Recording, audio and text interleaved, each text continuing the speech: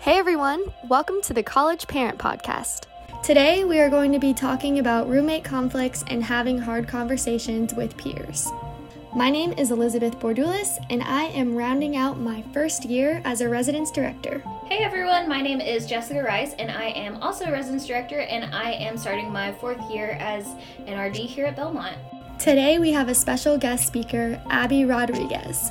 Thank you for having me. Absolutely, thanks for being here. Abby has been in various roles within residence life for a total of 11 years, and she now serves as an Enneagram coach. So we're excited to have her join us for this episode.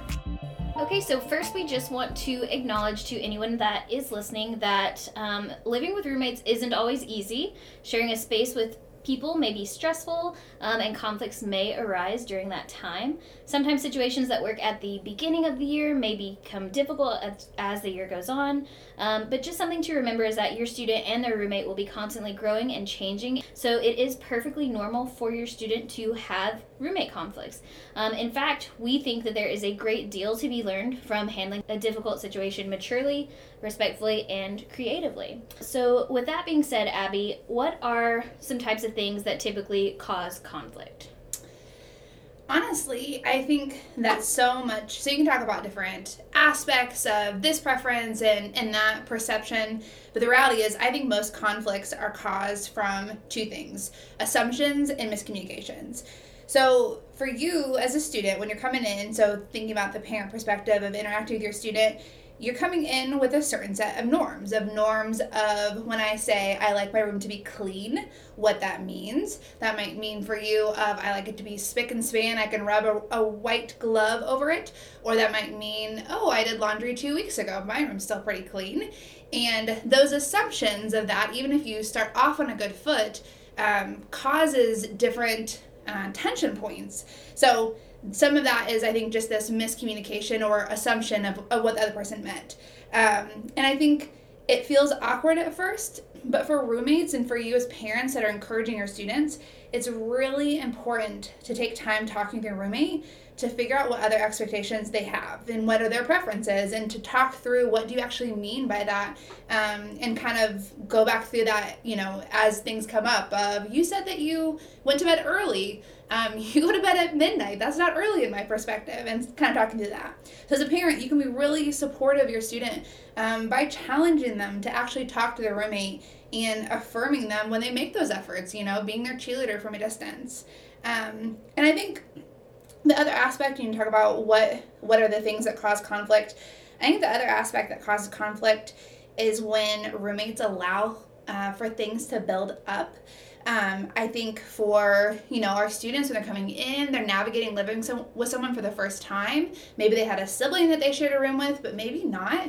And so these small things that in their mind, they're thinking, oh, this isn't a big deal, I'm not going to say anything about it. And when that slowly builds up over time, more and more, those small things can turn into something really big.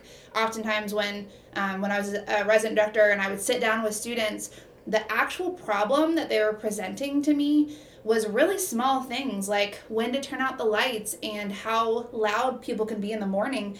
But because they hadn't addressed those small things turned into huge conversations. And really the students were kind of left debilitated of these, irreconcilable differences. And the actual situation that they had was just really a small thing. And so as a parent, remind your student,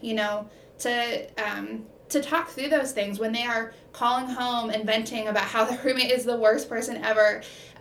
Remembering as a parent that you're hearing one side of it, and obviously you're going to be on your student's team, and and you don't want them to be going through a hard situation, especially if there's homesickness or other things wrapped up into that conversation. But remembering there's another side of it, and so trying to encourage your student to listen to the other roommate and to talk through those concerns. So those are some of the things of, what causes conflict, and and the answer is everything can cause conflict, and most of the time it's because of miscommunications and kind of assumptions that got made along the way. Yeah, that's great, Abby. You talked a little bit about how things can just kind of add up when they are not addressed. So in my experience, sometimes a lot of people try to avoid things that they might have to deal with because they are uncomfortable with confrontation. What are some things that people can kind of look out for so that they know or can tell that there might be an issue that might be brewing between them and their roommate? Mm-hmm. Yeah, definitely. So unfortunately, not everyone is comfortable with conflict, and that's fine. It's something that's just like you learn lots of other things in life that you navigate that as you get opportunities for it. And so sometimes those things aren't as obvious as your roommate comes back and says, I don't like that this happens. Sometimes that's in really more passive ways. So your roommate might get really snappy about something that seems out of character, or they start leaving notes all over your room of please put this away, or don't do this, or don't touch this. Unfortunately, sometimes that turns into them talking to other people, talking to your suite mates or to their parents or to other girls in the hall because they want to voice the concern because it's frustrating them as their roommate, but they just don't have the confidence to talk to you directly. And so when you start noticing those things, rather than, yes, they should confront you directly, they should talk through those concerns with you, but when you notice that, rather than reciprocating that with something that's passive, of talking about them with someone down the hall or leaving them return Post-it notes back on top of their Post-it notes, just taking a minute and saying like, hey, is everything okay? I noticed this morning you seemed really frustrated. Are you stressed? Is it something that I did? And I think the reality is that that's going to take a really humble posture. When you notice something that feels like an issue, the next thing is like, okay, I notice it's an issue. How do I address this? And the reality is you address it as clearly as you can. And again, thinking about this as like a resource for parents, as a parent, you have a really great opportunity in that moment when your student calls home and they're talking through, my roommate snapped at me about this and that wasn't fair, or they're leaving me these Post-it notes everywhere all over my room. Hear your student's side of it and talk through what's happening, but encourage them to talk to the roommate directly, to pull them aside and approach it with humility, approach it from a perspective of wanting to know what's happening, not just proving why your student, as they're interacting with their roommates, being passive-aggressive is the right one. It's not about winning the situation or winning the conversation. It's about living well together. And so giving them some support of, oh, that does sound frustrating. I wonder if you asked them this, if that would open up the conversation. I wonder if you offered this, if that would help. And so asking the roommate if they have concerns and reminding your student that, it won't just be this magical conversation of I asked my roommate what the concern was and they said the lights are on too late. That doesn't just fix it. Now you have to make a decision of, okay, I as the roommate will compromise and turn the lights off. And so as a parent, just encouraging them to talk to the roommate face to face. If they say they talk to them, it feels nitpicky to say, how did you talk to them? But ask that question as a parent. Oftentimes when I would sit down with roommates, because the concern had risen to the level of needing a mediation from a professional staff member, and the conversation I would say, have you talked to them? And they'd say yes. And then I would ask, what did that conversation look like? And they would proceed to describe a texting conversation that they'd had or a letter that they had written with all of their grievances to their roommate. And that's not talking. That is, yes, communicating, but that is not a conversation. That is you texting words at another person without there actually being space for emotion and humanity and a humble posture on your part, and also giving them the benefit of the doubt. And so asking them, you said that you talked to them. What did that conversation look like? And if they proceed to explain that they wrote Post-it notes all over the room because they were actually the one that's starting that, tell them you're going to have to talk to them face to face. So, but yeah, and I think as much as you can encourage the kindness that your student to have, for them to lead with that, sometimes things are just truly like a misperception. I remember my college roommate, which is 10 years ago now, but or I guess more than that, my goodness. But our first year, we were trying to figure out how to live together, and we had a similar situation happen of I wasn't picking up things enough of what like her conversation of clean was. and we got this really awkward, we're both being passive around each other. And we just had one day where we asked each other, like, is everything going okay? And it wasn't. Like, I wasn't keeping things clean enough. And that was a great invitation to, like, hang out and spend time together and share our stories with each other. And then we ended up 3 years later being roommates every year and in each other's weddings. So it doesn't always turn out that way for everyone, but I can't imagine what would have happened if we would have just kept ignoring each other, and if we would have just let that build up of just being amicable but kind of not really liking the other person sharing our space. And so coach them from the sidelines as parents and encourage them, talk to them in person. You're a kind human being. Talk to them too, and give them the ability to share back with you what's happening for them. So Abby, could you just tell us, like, what are some tips that parents could give their students to help them communicate in a healthy way with their roommate? Mm-hmm. Yeah, definitely. So I know that I've said this, but one of the biggest things I can encourage for you as a parent is, well, maybe two things. So the first is remembering that you're only hearing one side of the story. Even if you are doing your best to not completely intervene and trying to coach them on the sidelines and encourage them and challenge them to speak to them face to face, it's helpful for you to, as a parent, to remember you're only hearing one side of the story. And so when your student who's feeling really stressed and overwhelmed by maybe lots of things, and it's kind of coming to a head because their roommate is or isn't doing something that they had agreed upon, or there's just some kind of conflict in general, if you take the posture as a parent of, okay, there's another side to the story. There's another student that lives in that room, and they have a set of parents that are also trying to help that student navigate this, or they're also supporting and believing in that student.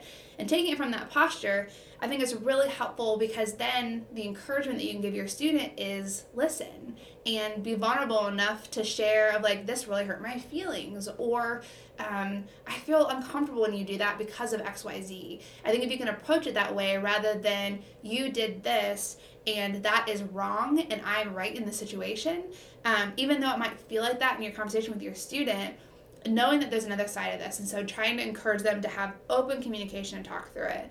And the other thing too is remembering that this is an essential part of your students' experience with living on campus of navigating conflict. If they meet their roommate, they become best friends, they're still going to have conflict. Even if they, for some reason, never had conflict with their roommate, they're going to have it with their other friends that they live with. They're going to have it with a professor, with a coworker, with their supervisor if they get an on-campus leadership position or a student position. And it's an essential part of their development to learn how to navigate it. To when something happens, to be able to speak up and say, hey, I think I'm a little bit confused by this. I thought this was going to happen and it didn't. This didn't meet my expectations, or this hurt my feelings, or I feel really excluded. Because when you don't say those things and you just bottle them up, they often come out sideways in a way that's not really indicative of who your student is. It comes out in being really stressed, or snapping at someone, or being really angry, or excluding someone, and that's not who they are. And so just encouraging them to take ownership of that problem. The other part of that, as you're coaching them and encouraging them and challenging them to do that, is to keep yourself from intervening in their problem. It is really tempting in this effort to make your students experience the best it possibly could be their freshman year, when they're having a hard time with their roommate and having conflict, they're trying to solve it and they can't get it worked out, to feel this sense of, oh no, things aren't going well and I have to intervene.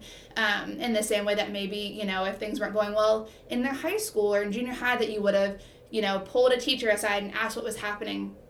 But the reality is, although it might not always feel like it, when your student went off to college, that was part of transitioning into adulthood. And so this is a really essential part of their development, to let them navigate this on their own, to show them that you believe in them, that they can navigate this on their own by not interfering, by coaching them of, here's some things that you can say, here's how you can talk to your roommate with some of the things that we've already talked about. And then if it doesn't go well, to tell them, hey, I know that you can reach out to your resident assistant. If that doesn't work out, I know you can reach out to your resident director. And showing them that as a parent, you believe that they can handle this, that you believe they can do this on their own. Because in 4 years, when they have to interact with their landlord of their apartment complex, you're not going to call them. Or if they are married, you're not going to call the husband and tell them to stop, being passive aggressive to your daughter that's their wife, And so these are some of the beginning, and it's a safe environment for them to figure that out, right? This is kind of a small aspect of navigating well with your roommate. And so this is a great chance to practice that, because later in life, when they have to navigate that with a supervisor or a loved one or, a pastor for their worshiping community, they need to know how to navigate conflict well and how to communicate, how to be gracious with the other person, and how to come into compromise. And so if you hear nothing else in the things that I've offered, to hear that aspect of let your students navigate this challenge on their own, coach them from the sidelines, encourage them and affirm them, but let them do this on their own. And by doing that, you're showing them that you believe in them, that they can, and that they're grown up and they know how to navigate some of these concerns, and that you believe that they can do it now because you believe that they can do it later on too. Yeah.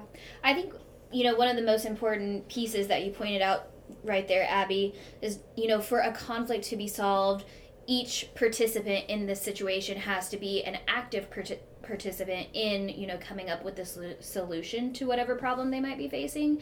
And so what I've seen as a residence director is, when I have been able to help students kind of navigate through their issues together, it honestly gives them confidence to go forward in future situations. Rather, if they weren't able to do that on their own in the beginning, they would still be stuck in that place where they don't know how to navigate it even later on. So it really is helpful and gives them ample experience, because conflict is something we deal with in every aspect of our life. So I think you really hit it on the head there. Yeah, definitely. Yeah. So as far as navigating conflict for students, are there any resources that students can use when they are facing these things?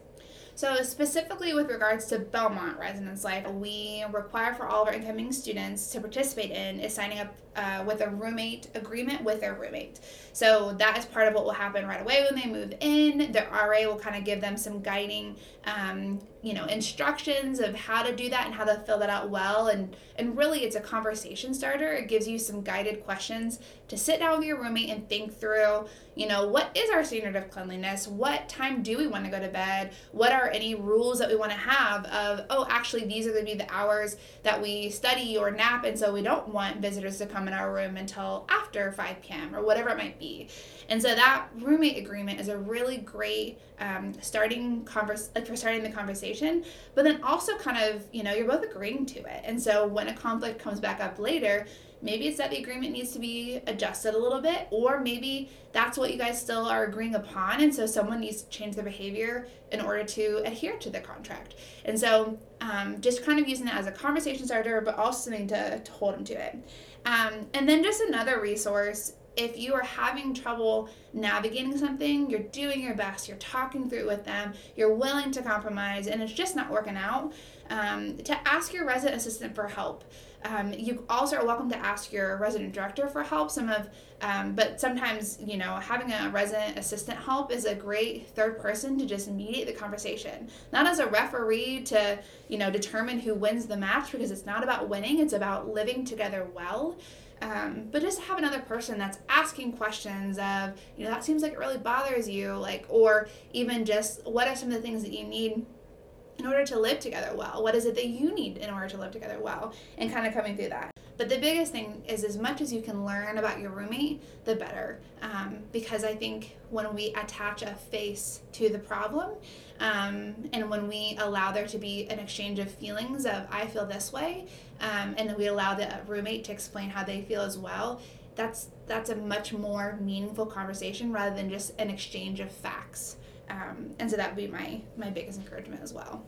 Yeah, that's great. One thing that I did want to kind of ask about is, sometimes despite all of our best efforts to solve conflict, to mediate conflict either with an RA or with a professional staff member, sometimes differences just cannot be overcome. So what advice would you give to parents who student might find themselves in that type of position where they just don't feel like a resolution is possible? Mm-hmm. Yeah, definitely. So in that situation, you're, as a parent, coaching your student from the sidelines, encouraging open conversation, and it is just not working. to encourage them to reach out to a resident director. Their resident director in their complex is going to be a great just venue for resources, whether that is, hey, what have you talked through so far? And maybe I, as a professional staff member with a master's degree, can sit down and talk through this situation and try to create a more conducive environment for talking through the issues. If that is still not working, then we can talk through, okay, if there are some pieces to this that this conversation is just not resolving, then maybe we can find another space for you on campus. But we really like to use it as a last resort, again, because it's not just that this is a rite of passage or some kind of weird form of initiation where people have to have roommates and figure it out. We really do believe that it is a pivotal and essential part of the on-campus experience and the development that you have, both in articulating yourself, both in being able to manage your emotions in that conversation, especially if it does become difficult, being able to have some established independence where your parent, you as a parent, are not intervening. They're having to think through, what do I actually feel? What is it that I actually need to change? Is it just that my ego is hurt because of the way they treated me? Does the roommate need to apologize? Do I need to apologize? And so all of those questions, it feels small, but it's so essential for them to navigate that. And the thing is too, which this will be hard as a parent, but in the times when your student refuses to navigate it well, for them to have to live with the natural consequences of, I didn't speak up when I should have, I didn't address things when I should have, I let things build up, I said something that was unkind and now it's awkward. Even though I know from a distance when you're interacting with your parent that as a parent, it feels so hard to let your student live in that awkward space, but that's a natural consequence. And so the next time something like that comes around, they're going to choose to address it earlier. And they're going to choose to say something. They're going to come into that roommate situation or that partnership with clear expectations, because they know how awkward it was when they didn't do it the right way, or they know how awkward it was when they didn't speak up. And so even that, it feels like in the moment you're solving the situation, you're kind of saving the day. But the reality is, if you even letting it not go well and for them to have to live with the natural consequences is a really great learning opportunity. So so just sometimes pairings not working out well is still okay if it is livable enough that they're just not best friends. There's something that can still be learned in there. If it is something that is not livable and they need to get some more help, reaching out to the resident director is a great resource for parents to kind of coach their student to do. Yeah. So that about wraps it up for today. Justin, I just want to say thank you so much, Abby, for joining us and lending your expertise to everyone on this topic. To our listeners, we want to remind you that conflict is inevitable and a natural part of life. Helping students figure out how to approach and solve conflict in a healthy way will better prepare them as they move towards accomplishing both their personal and professional goals. So thanks for listening, and be sure to tune in to our next episode.